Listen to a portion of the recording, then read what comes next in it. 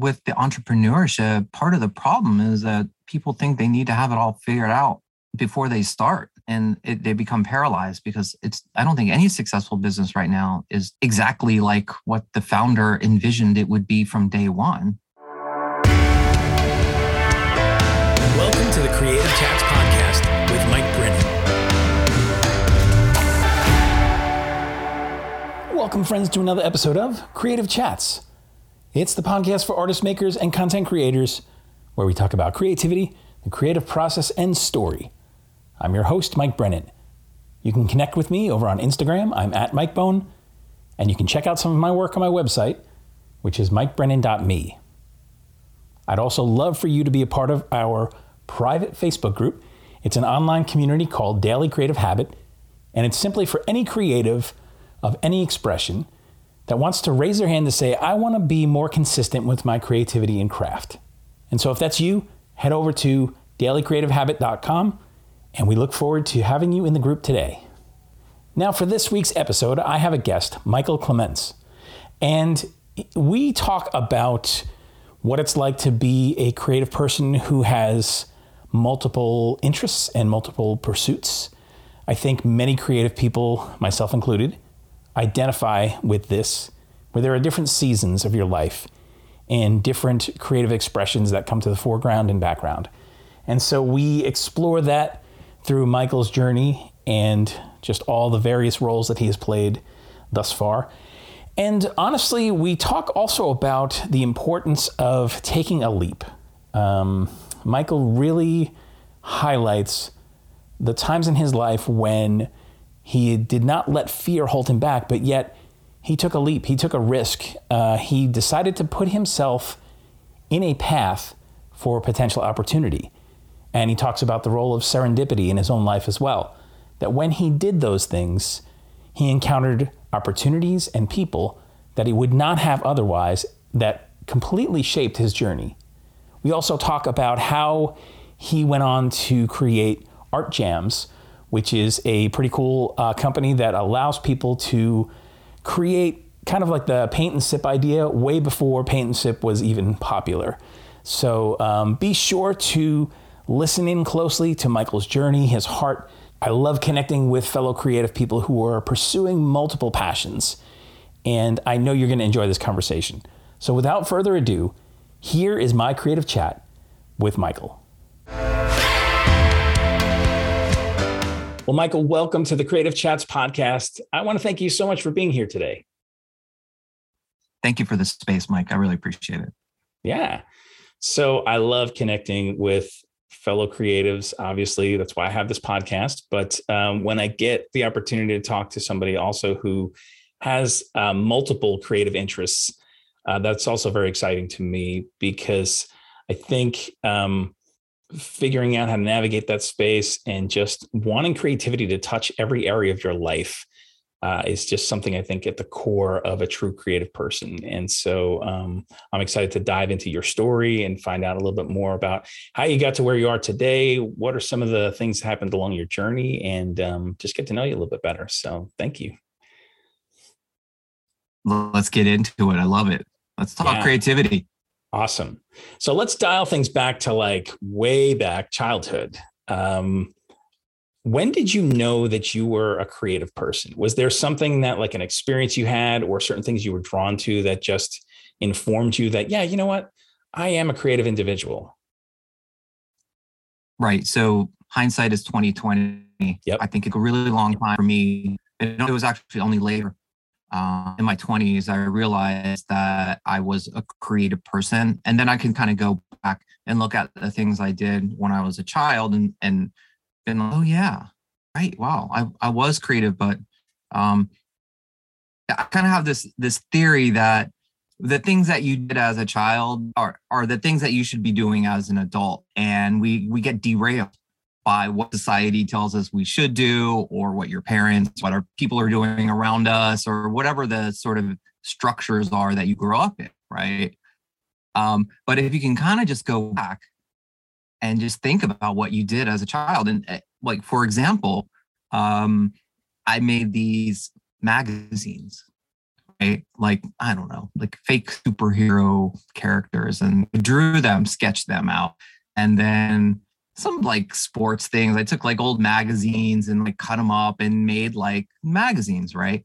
Well, fast forward, I actually was a magazine editor for 15 years of my life before I started my art startup, right? Like that became my career. I was an editor in chief and editor. And it was in me. It was just something that I was just doing organically and naturally.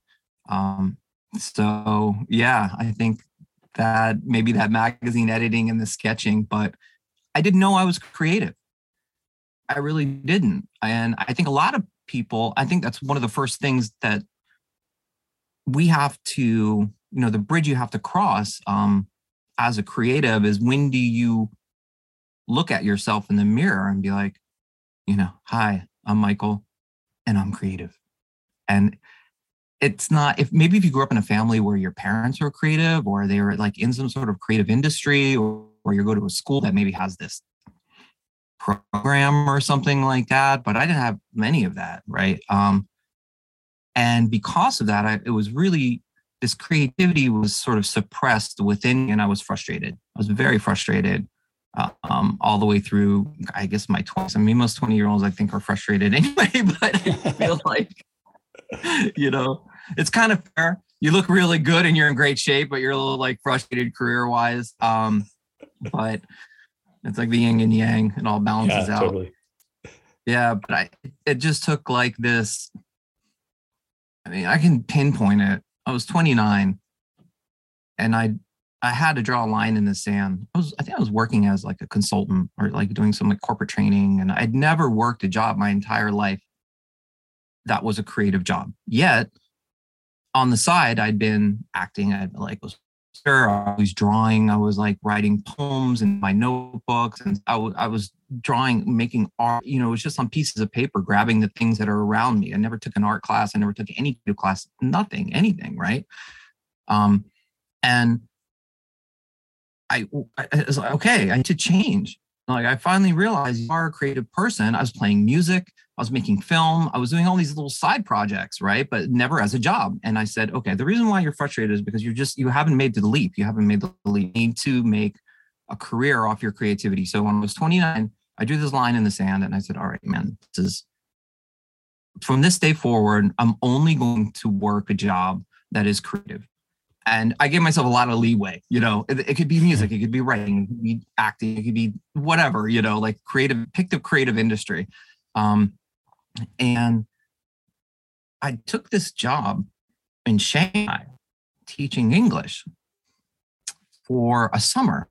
It was like a 2-month job or something like that. And because it included like a plane ticket over there. And, I was still pretty broke at this point, and, also at 29, I already lived overseas for 7 years in Japan and Hong Kong, in Japan. I'd already lived overseas for about 3.5 years in Japan. So I was familiar with living overseas, and I came back to America, and I was like, I need to change. I need something to change. So I was 29. I decided I'd take this job to teach English in Shanghai. I was like, okay, it's a plane ticket, and I'll get there and I'll just figure it out. Right. So, I'm there over the summer, and I'm teaching kids English and stuff like that at this camp in Shanghai at this university. It's like based at a university in Shanghai. And then the camp ends and I stay. I get on the plane to go back to America, because I told myself, this is it. You are going to make this happen. I don't know how it's going to happen, but you are making this leap, right? So I can the university that I'm staying at, I was like, hey, I missed my flight and I need to stay an extra week or something, right? So, and they're like, oh, okay, fine. Okay. I had no plan. I had no place to stay. I didn't know anyone. I probably had like $50 in my pocket or something. And I was like going to the university to get like you could use their computer to go on the internet, look for jobs. I wound up getting like this job interview in Hong Kong. And it was for like a English teaching job. But I was like, oh, I don't want to do this. But I don't really have a lot of other options right now. And the night before I left, I go to a party at a hotel. It was really fun. They had like synchronized swimmers in the pool, like reggae night or something like that. And I wound up running into this guy that I knew from college at this party. Wow. That's crazy. Yeah, no, I know. And it all started, as I get older, I realize, okay, the role of serendipity is so important, right? And that, I was like, his name was Tim. Tim, what are you doing here? He looked at me, what are you doing here? He's like working for some pharmaceutical company or whatever. I don't know. I was like, hey, can I have you a drink? He's like, yeah. And then I'm like, hey, can I like leave my stuff at your apartment? Because I had brought like my mountain bike with me for some reason in a huge box. Not smart at all. So I had like all this stuff and I had to leave. I had no idea what I was going to do with it all. Right? So I had to leave the dorm that I was staying a week later. And he's like, yeah, man, sure, no problem. I was like, I'm just going to Hong Kong for the weekend for the interview. And can I leave my stuff? So he's like, yeah, head over tomorrow. So I brought it over before my flight. Literally the next day, got on my flight, went to Hong Kong, and I just stayed there pretty much. I landed in Hong Kong and I'd never been there before. I didn't research anything. Got a taxi. I was like, take me to the cheapest place in Hong Kong because I don't have a lot of money. And the guy's like, what? This is before Google, man. This is, like date wise, 2000, like right at the, like me turning 30 was exactly at the year 2000, like the millennial and the whole, everything's like millennial, everything's changing. And so I had the kind of big change energy happening. Right.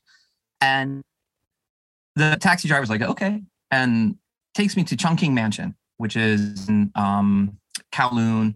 It's a crazy place. You can Google it. It's got, backpacker youth hostels, but also a lot of traders from other countries like Pakistan, India, Nigeria, but then there's also kind of like the triads, the gangs there as well. I mean, it's like a crazy microcosm place. So $7 a night in a youth hostel. I stayed there, wound up staying there for 3 months, overstayed my visa. And it just, at one point I was down to $30 in my pocket. And one day, this is about a week or a week and a half into it, there's this guy, Michael Lamb, I still remember his name, walks into the youth hostel. He's got these frosted sunglasses. He's an agent, a TV agent, right? And he comes in, he's like, I'm looking for Western background artists to do TV and film jobs, right? Just like day, no questions asked. It's like he'd give you an envelope of cash at the end of the day. It was like $50 or something. I said, I can do that. Yeah, I can be a foreigner, for a background. So he's like, great. No questions asked about visas or anything like that. Like, this is like very under the table. So I wound up going and doing this TV gig. And since I had done some acting, I know my way around set and whatnot. And he's like, wow, you're really good. And I was like, thanks. And he gave me the cash, the envelope at the end of the day. I was like, oh my God, this is like $50. I'm totally set up in the youth hostel for a couple of weeks. And I kept getting some more TV gigs. And then every day I would go to this office business space and be able to use the internet to like look for jobs. And I wound up getting a job in Hong Kong as an editor. I got a visa and I wound up living in Hong Kong for 3.5 years. And during that time in Hong Kong, I became managing editor. I helped build a custom publishing house. I did television, I did film, I did live theater. I had 2 art exhibits. I really just flourished as an artist, and it was all because I made that leap. And I also then realized at that point that I had this in me this whole time. And I started to kind of read the tea leaves, like, oh, wow, I was making these magazines when I was a kid, and I was drawing, and I was like writing all these poems on the sides of my notebooks in high school. And like, it all just kind of came full circle. And that was the big leap that I think so many creative people need to make. And if you're at that stage now where you feel frustrated, there's only one thing that's going to get rid of that frustration, and that is to just move forward. And it's like billiards, right? It's like you're standing at the table and you're getting ready to break, and the balls don't go anywhere unless you create that momentum. And you got to hit the cue ball. You got to get the balls moving. You're not going to knock all of them down on the first shot, man, but you have to get the ball moving and get start. And that was the moment that began kind of the creative journey for me. Wow. That's incredible. And I applaud you for listening to that urge to move, because so many people, I think, get crippled by fear and the what ifs, and not being able to break out of what they know as their current existence. And yet, because it's trading for an unknown, right? Because it feels risky. It feels like, what if this doesn't work out? But I love that you said, it's getting in there and making the move, and then setting up momentum. And then seeing what relationships came into play, and seeing what opportunities came. It sounded like you just continually put yourself out there in places where you had to encounter new things and new people. And that impacted your journey directly, which is pretty incredible. How would you describe your creative emphasis, right? Your narrative, if you will, for people when they say like, well, Michael, you talk about a couple of different points there in terms of, movies and filmmaking and a magazine editor, art. How do you talk about your creativity in such a way that there's kind of a cohesive element that people understand what it is that you do?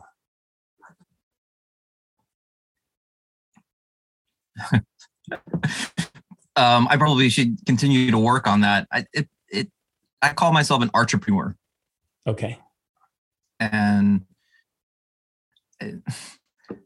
you mentioned something. Let's go back. You said what if, and I think removing what if has really been a guiding principle for me. Mm-hmm. Like you have to remove the what if. What if I wouldn't have gone to this? What if I wouldn't have made this leap? What if I wouldn't have? Like put yourself in your shoes when you're 80, years old, or 70 or 80. Do you want to say, I wish I would have? Or would you rather say, well, I tried and I found out that, maybe I failed or maybe it worked, but at least I removed the what if. And in terms of how I would consider and try to describe myself, I mean, left brain to right brain. I consider myself a creative, but I'm also, a business person as well. I mean, every artist is a business person, right? Because their product is either themselves or their art. So I just consider myself kind of a hybrid, a left brain, right brain, a creative being that is just making a living off their creativity. And I don't know. It's, it's like the blessing and the curse of creativity. Yeah. The blessing is you can do so many things. Mm-hmm. The curse is you can do so many things. Yes. And it's, you combine that with typically creatives aren't the most patient people. I mean, I think that at least if you're driven, you want it now, you want to make it happen. But when you're a creative being, multidisciplinary artist, it takes time. And I started to see these patterns where, let's say I could do 4 or 5 different types of art, right? Writing or poetry, and then drawing and sketching and visual art, and then theater and music. But they would always pair with each other. I would never have 4 happening at the same time. It was like when I was after I went from Hong Kong, I went to LA. I was doing a lot of acting in Hong Kong. So I was like, great, what's my entrance back into the States? What am I going to do? I need a job, right? So I'm like, okay, I was doing a lot of acting in Hong Kong. Let's move to LA and try to be an actor in LA.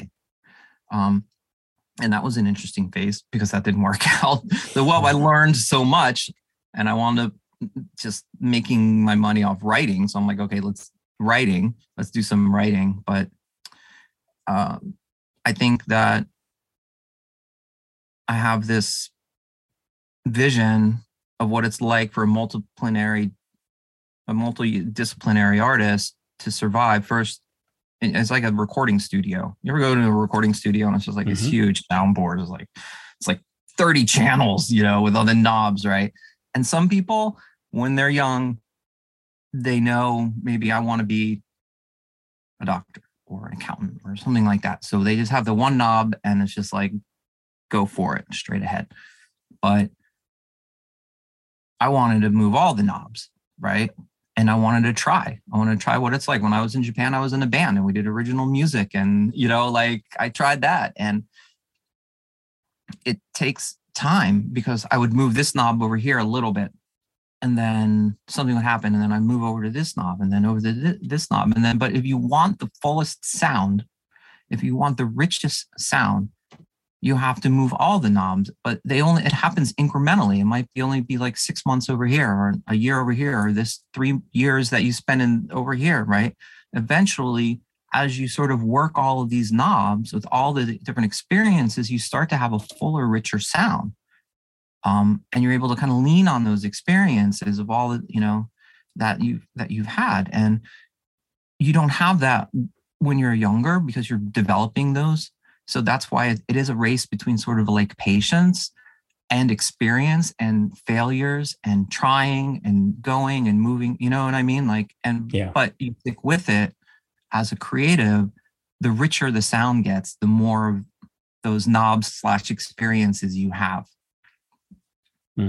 Yeah. I love how you describe that.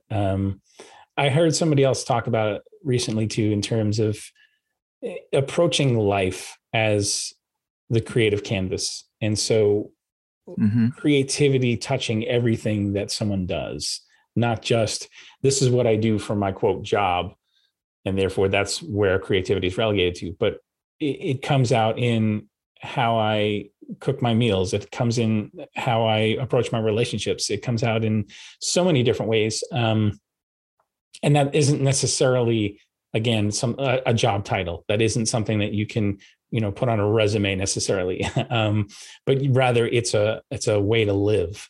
Creativity, it's a state of being. And, I think one of the things that you touched on, the patience aspect, it's really easy for creative people to want to see results right away, to see the fruit of their labor. And also when something doesn't happen the way that you think it should, for it to feel like it's like kind of a lost cause, like that was, that was just an utter failure. That has nothing to do. That's the wonky piece of the puzzle that I don't really want to talk about or deal with right now. So we'll just set that aside because it doesn't really seem to have a place in my story. But yeah, what I hear you saying is that it's really more holistic. It's those pieces that also inform what you may do next and where your interests may lie and how you push into things. Right. I mean, and it also sounds like you maybe tend to approach things more with almost like projects as opposed to this is a role or job type of situation. Is that true?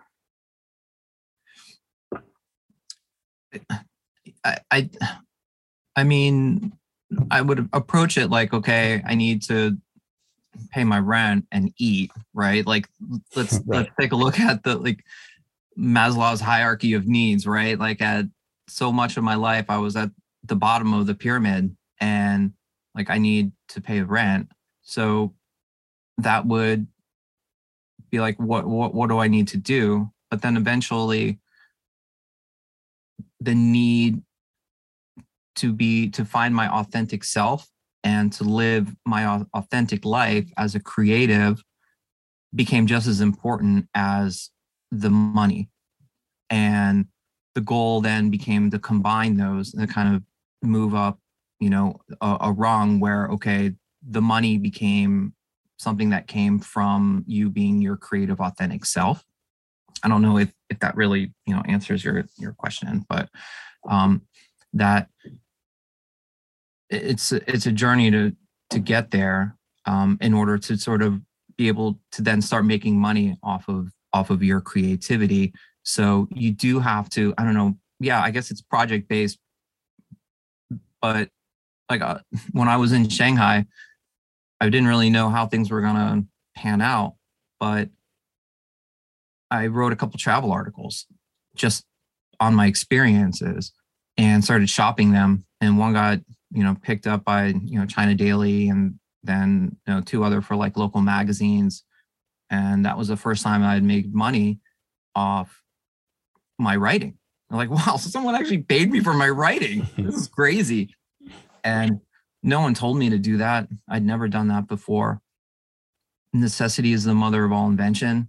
I needed some cash, to like figure out how to get my plane ticket. And I'm like, well, I have these experiences, and I don't know how I figured out how to, who to talk to or whatever, but I did. I wrote these articles. I think I actually published the same article in 3 different publications, which as an editor, I realized is not really the thing you're supposed to do. But hey, like I got paid.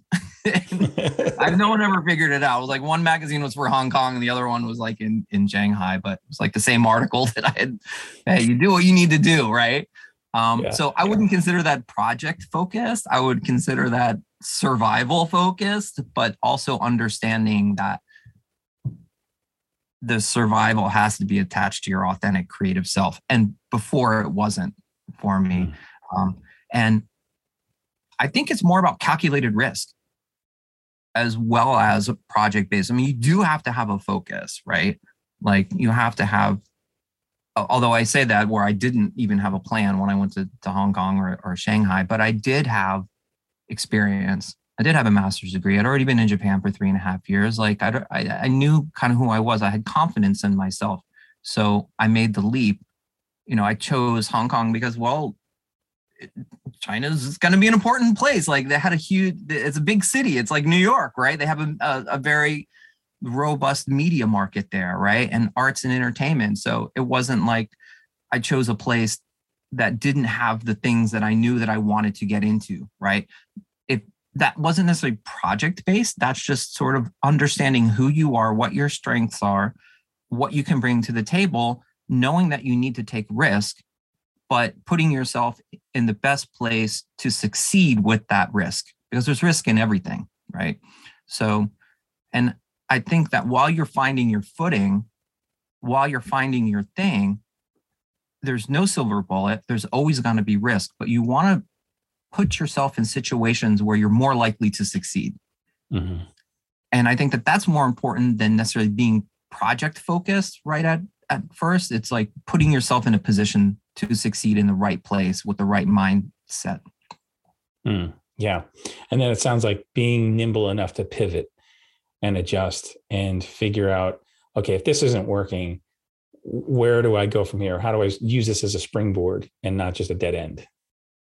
Yeah. And then, but also understanding that every single one of those experiences become who you are. It's like our DNA, depending on what you believe in and if you believe in science or not, but I do. And we have DNA on these DNA markers from, like our history of who our ancestors, you go back tens of thousands of years, right? Each one of those genetic markers is in you. You're not removing them. Maybe with CRISPR you can, but that's a whole other conversation. But it's the same with your experiences, that there's not how you use your experiences, whether they were quote unquote failure or success. I mean, it's really up to you. Everything you do, you can focus on, you can make lemonade out of lemons, right? Like technically my 2 years in LA as an actor could be considered a failure because I didn't become a working actor. I consider it a success because I realized that I didn't actually like the industry of being a working actor in LA and driving around and doing castings and like being on soundstage for like 10 years. Like 10 hours a day. I got rid of the what if. To me, that's a success, right? I went there and I actually saw it and lived it and was like, you know what? Actually, this doesn't align with me, my creative but I was doing a lot of writing and then wound up getting that at an executive editor job in Washington, DC. Where I am now. So LA kind of propelled me into writing because that was the thing that was paying the bills while I was acting in LA, but I still have that with me now. I do a lot of sort of like work with TV and film here, and having the experience of working at all the sound stages and knowing what it's like to be a working actor is really important. And now I'm an associate producer, for a television production that's in development right now. And that's maybe the biggest lesson I learned in LA. If you want to be in a project, just make your own project, Mm-hmm. Produce your own thing, put yourself in it and move forward that way. Yeah. Yeah. I love it too. And speaking to the point of just getting in and trying it. And I think it's easy for, and again, especially for creative people with imagination, comes this sometimes idealized version of something that we can attach to say, oh, well, if I was able to do this particular thing that I think I really want to do, yet I haven't really made any movement towards it, I can keep it as this fantasy. I can keep it as this idealized thing that would be like, oh, wouldn't it be wonderful? Wouldn't it be great if I could do that? And yet really it's what you said. It's, you need to get in there and figure out, is this actually something that aligns with you? Is this something that, right, that you're gifted in and that you're interested in and passionate about and feels authentic to you? Because if it's not, no amount of time of you fantasizing about it is going to really afford you anything to move forward in becoming really all that you should be, you know? Yeah.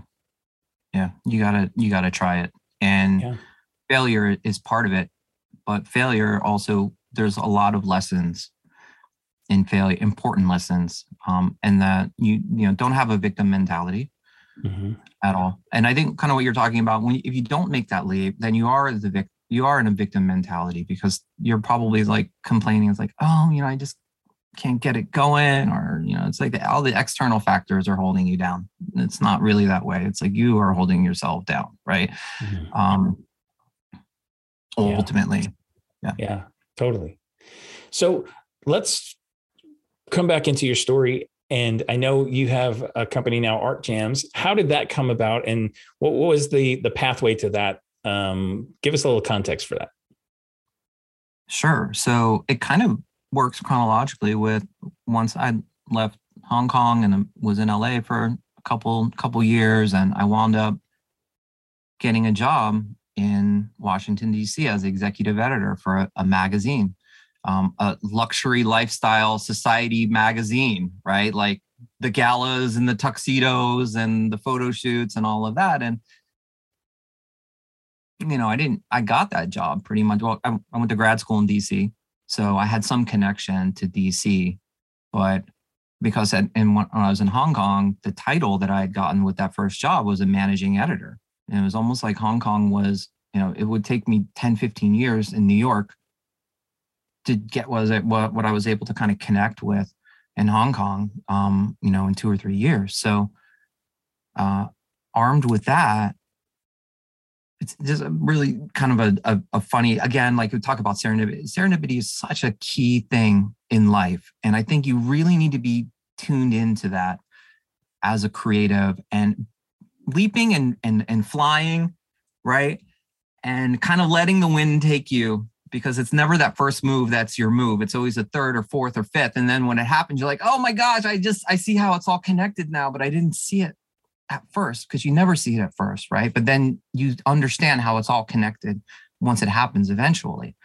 And the last job I had when I was in LA, I was working on West Wing, the TV show West Wing. Yeah. And when Alan Alda was the president, and Jimmy Smits, and it was like literally the last job that I worked. And I was on the soundstage. I was a background artist. I had a really good background job. It was like the background artist that handed the folder to, Alan Alda. I was like a recurring staffer, it was like a big background. The other background artists were like super jealous. Like, oh, why does he get to handle the the folder? He gets like a 0.2 seconds of screen time, and that was like on a Thursday. And I wanted this magazine, the owners they're unique in people. I'll just put it that way. And they just move really fast. So I wound up getting hired. And literally by that next weekend, I was out of LA and in DC. Like I'd picked up and just like moved on in like 2 or 3 days. And but I worked on Thursday on set for West Wing. And it was this scene when they were doing this debate, this live debate. And there was one of the actors, Ron Silver, who has since passed away. And I just happened to be stationed next to him, my mark and his mark or whatever. It was like 8 hours you're on sound stage next to this person, but you're a background artist. You're not allowed to talk to, the actors, but it's like 8 hours, you're going to have a little bit of conversation. So fast forward, that's like Thursday. I get this job. It's taken a couple of weeks of interviews and stuff, but they're like, we want to hire you. We need you this weekend. We'll get you a flight. We got you a place to stay. You start this weekend. Great. So now I'm in DC. It's Sunday. is the Kennedy Center Honors, which is like the Oscars for DC, right? And this magazine is like this luxury lifestyle magazine. They're covering it. I'm in a tuxedo now. I'm at the Mandarin Oriental for the after brunch for the Kennedy Center Honors, which is like, all the celebrities that they, and everyone that goes there. And I'm with this publisher. He's taking me around the room like, hey, this is the new editor of the magazine. I'm like, well, yeah, hi, nice to meet you. Ron Silver is there, right? And I go up. I said, hey, Ron, what's going on? And he looks at me. He's like, what are you? I'm like, yeah, I'm the background guy from Thursday. Yeah. And he's like, what are you doing here? I'm like, this is my new job now. So it's like crazy. So I did that. Man, it was like 6 years, 5 or 6 years. And I got to a point where I was just meeting so many interesting people and interviewing. When you're like an editor for the magazine and doing all these features, and everyone you're interviewing is like doing something interesting because that's why you're interviewing them. You want to put them in the magazine. There's like a chef that has a new restaurant, or they're an actor that has a film coming out, or they're a philanthropist with $1 billion or something like that. And I'm like, just like the cumulative effect of all of that, I was like, I need to do something besides like work for someone else. Like, it's time for me to have my own business. I'd never had my own business. And I think just being around so many incredible people and interviewing them, and I'm a Leo too. It's like, well, I want to be the one being interviewed. I got to the point where I was like, yeah, okay, you got a new film coming out. It's like, I want to be the one being interviewed or something, And so I was like, okay, how do you do this? Well, how do you start a business? How do you be an entrepreneur? I've never been an entrepreneur. I'm a communication major and an artist, like I'm creative or something. I don't know what a P&L is, or I never took an MBA course or anything like that. So I think that first the motivation just came, I wanted to challenge myself. I'd never had my own business, so now it's time, right? But you need an idea. Mm-hmm. So, and I think there's something really practical about this next piece of advice, Mike, is you have to make these steps, these tangible steps. So the first thing I did was, since I got my master's in American University, I realized that I could audit classes for free, basically. So I audited a second-year MBA class on entrepreneurship. While I was working full-time in this magazine, and at night I went in, I was like, okay, use the tools that are available to you. I don't have to pay for this class. I already paid for my master's degree. So I'm going to go in and I learned, what a SWOT analysis and put together business plans and all of this stuff. Right. And during that time, I was also kind of hanging out one night with a couple of friends, just painting, having some drinks, listening to jazz music. It's like 1 a.m.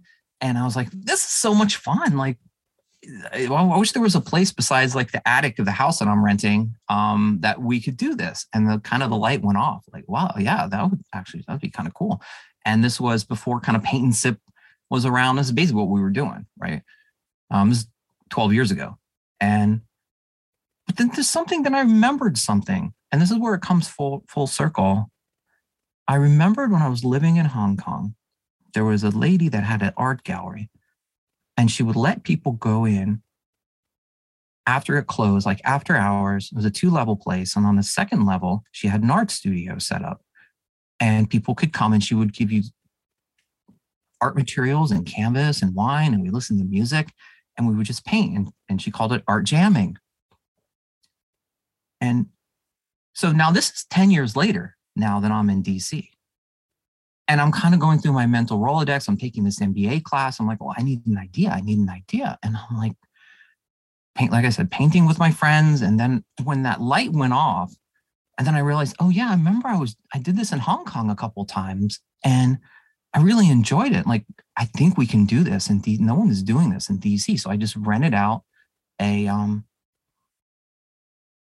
gallery space for a weekend and bought some canvas and some brushes. And I was this editor for a fancy magazine, so I knew every single editor and media person in DC. So I got tons of free press because I just like hit up all my, again, it's like, what do you already have available? A lot of entrepreneurs think, oh, I need that in order to succeed. The first place you need to look is what do you already have that you can leverage?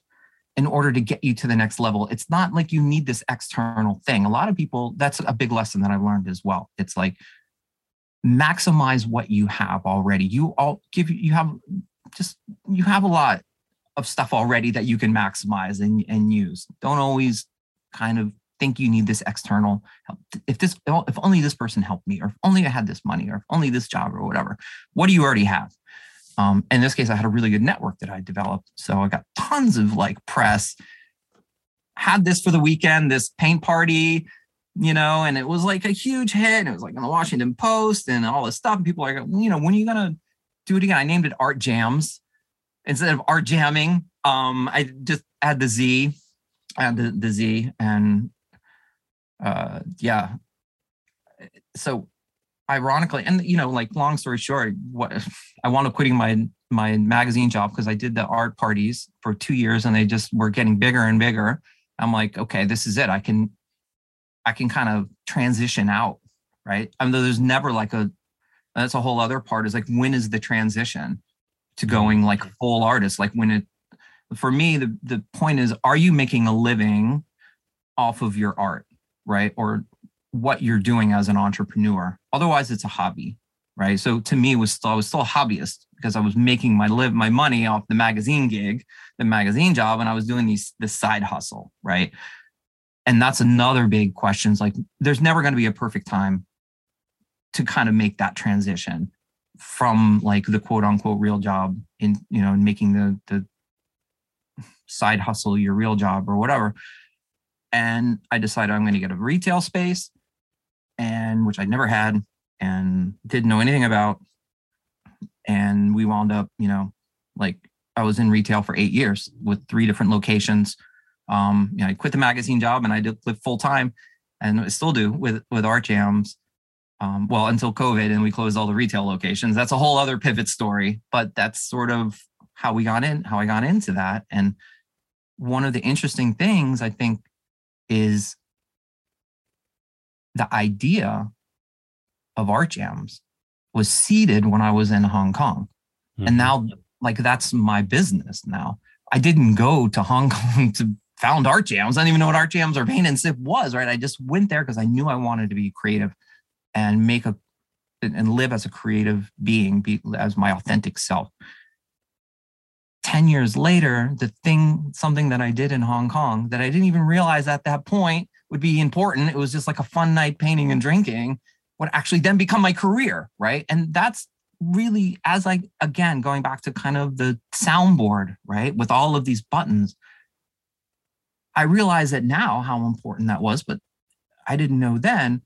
And that's why you have to be open to experiences. You have to experience, because you just don't know that experience that you're having today, that while you're listening to this, what you're doing right now or what you're going to do after, that exact thing could be in 5 years or in 10 years, the most important experience that you've had, or the idea or the spark that actually becomes your career, right? Mm-hmm.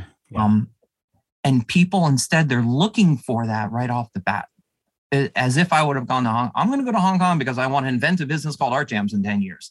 Like, that's not how it works. Right. Yeah. But that's how it happened. Right. Yeah. It's collecting pieces along the way and then figuring out, oh, this is where this fits in. Okay. This is what role this has. I think from my seat, I've had seasons, right, where some things are in the foreground and others in the background, and then another season will switch and it'll go reverse. Yeah. And it's, I think, being willing to step into whatever that right season is for you right now, and being open and having your eyes open, like you said, and just understanding that it all has a place. It may not come to fruition for years, like in your case, with that idea. But you were still paying attention. You were still showing up and being fully present where you were. And that's how you were able to receive that.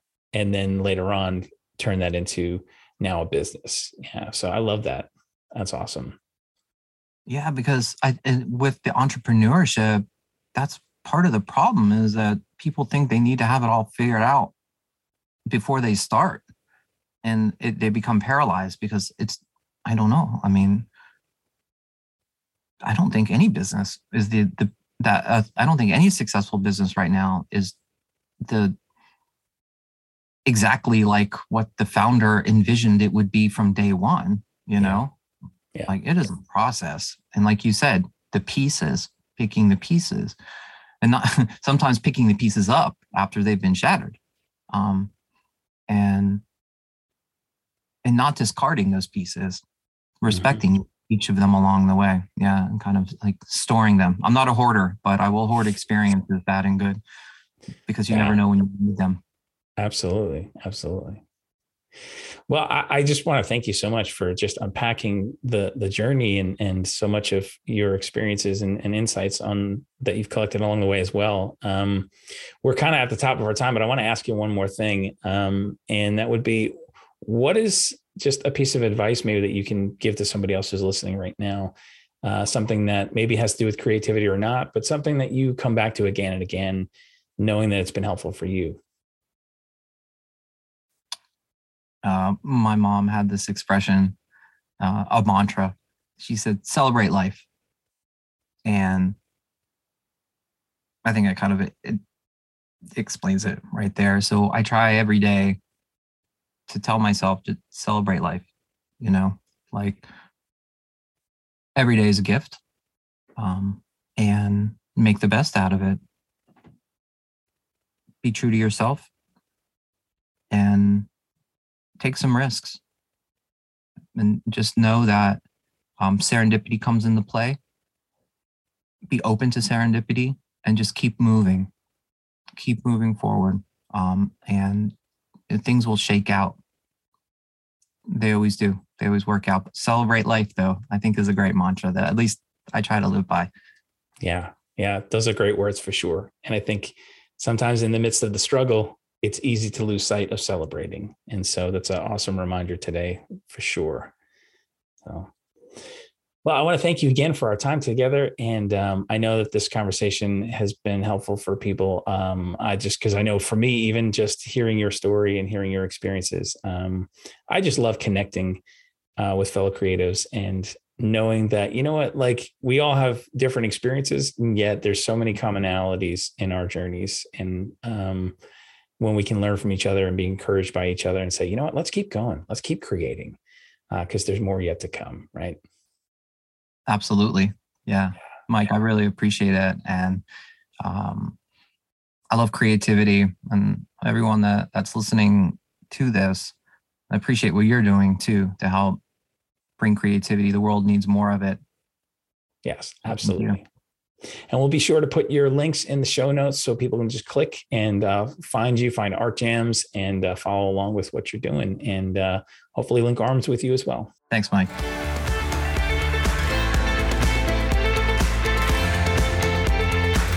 Thanks for listening today. I'd appreciate it if you would subscribe, leave a rating and a review. It really helps this podcast be seen and heard by others.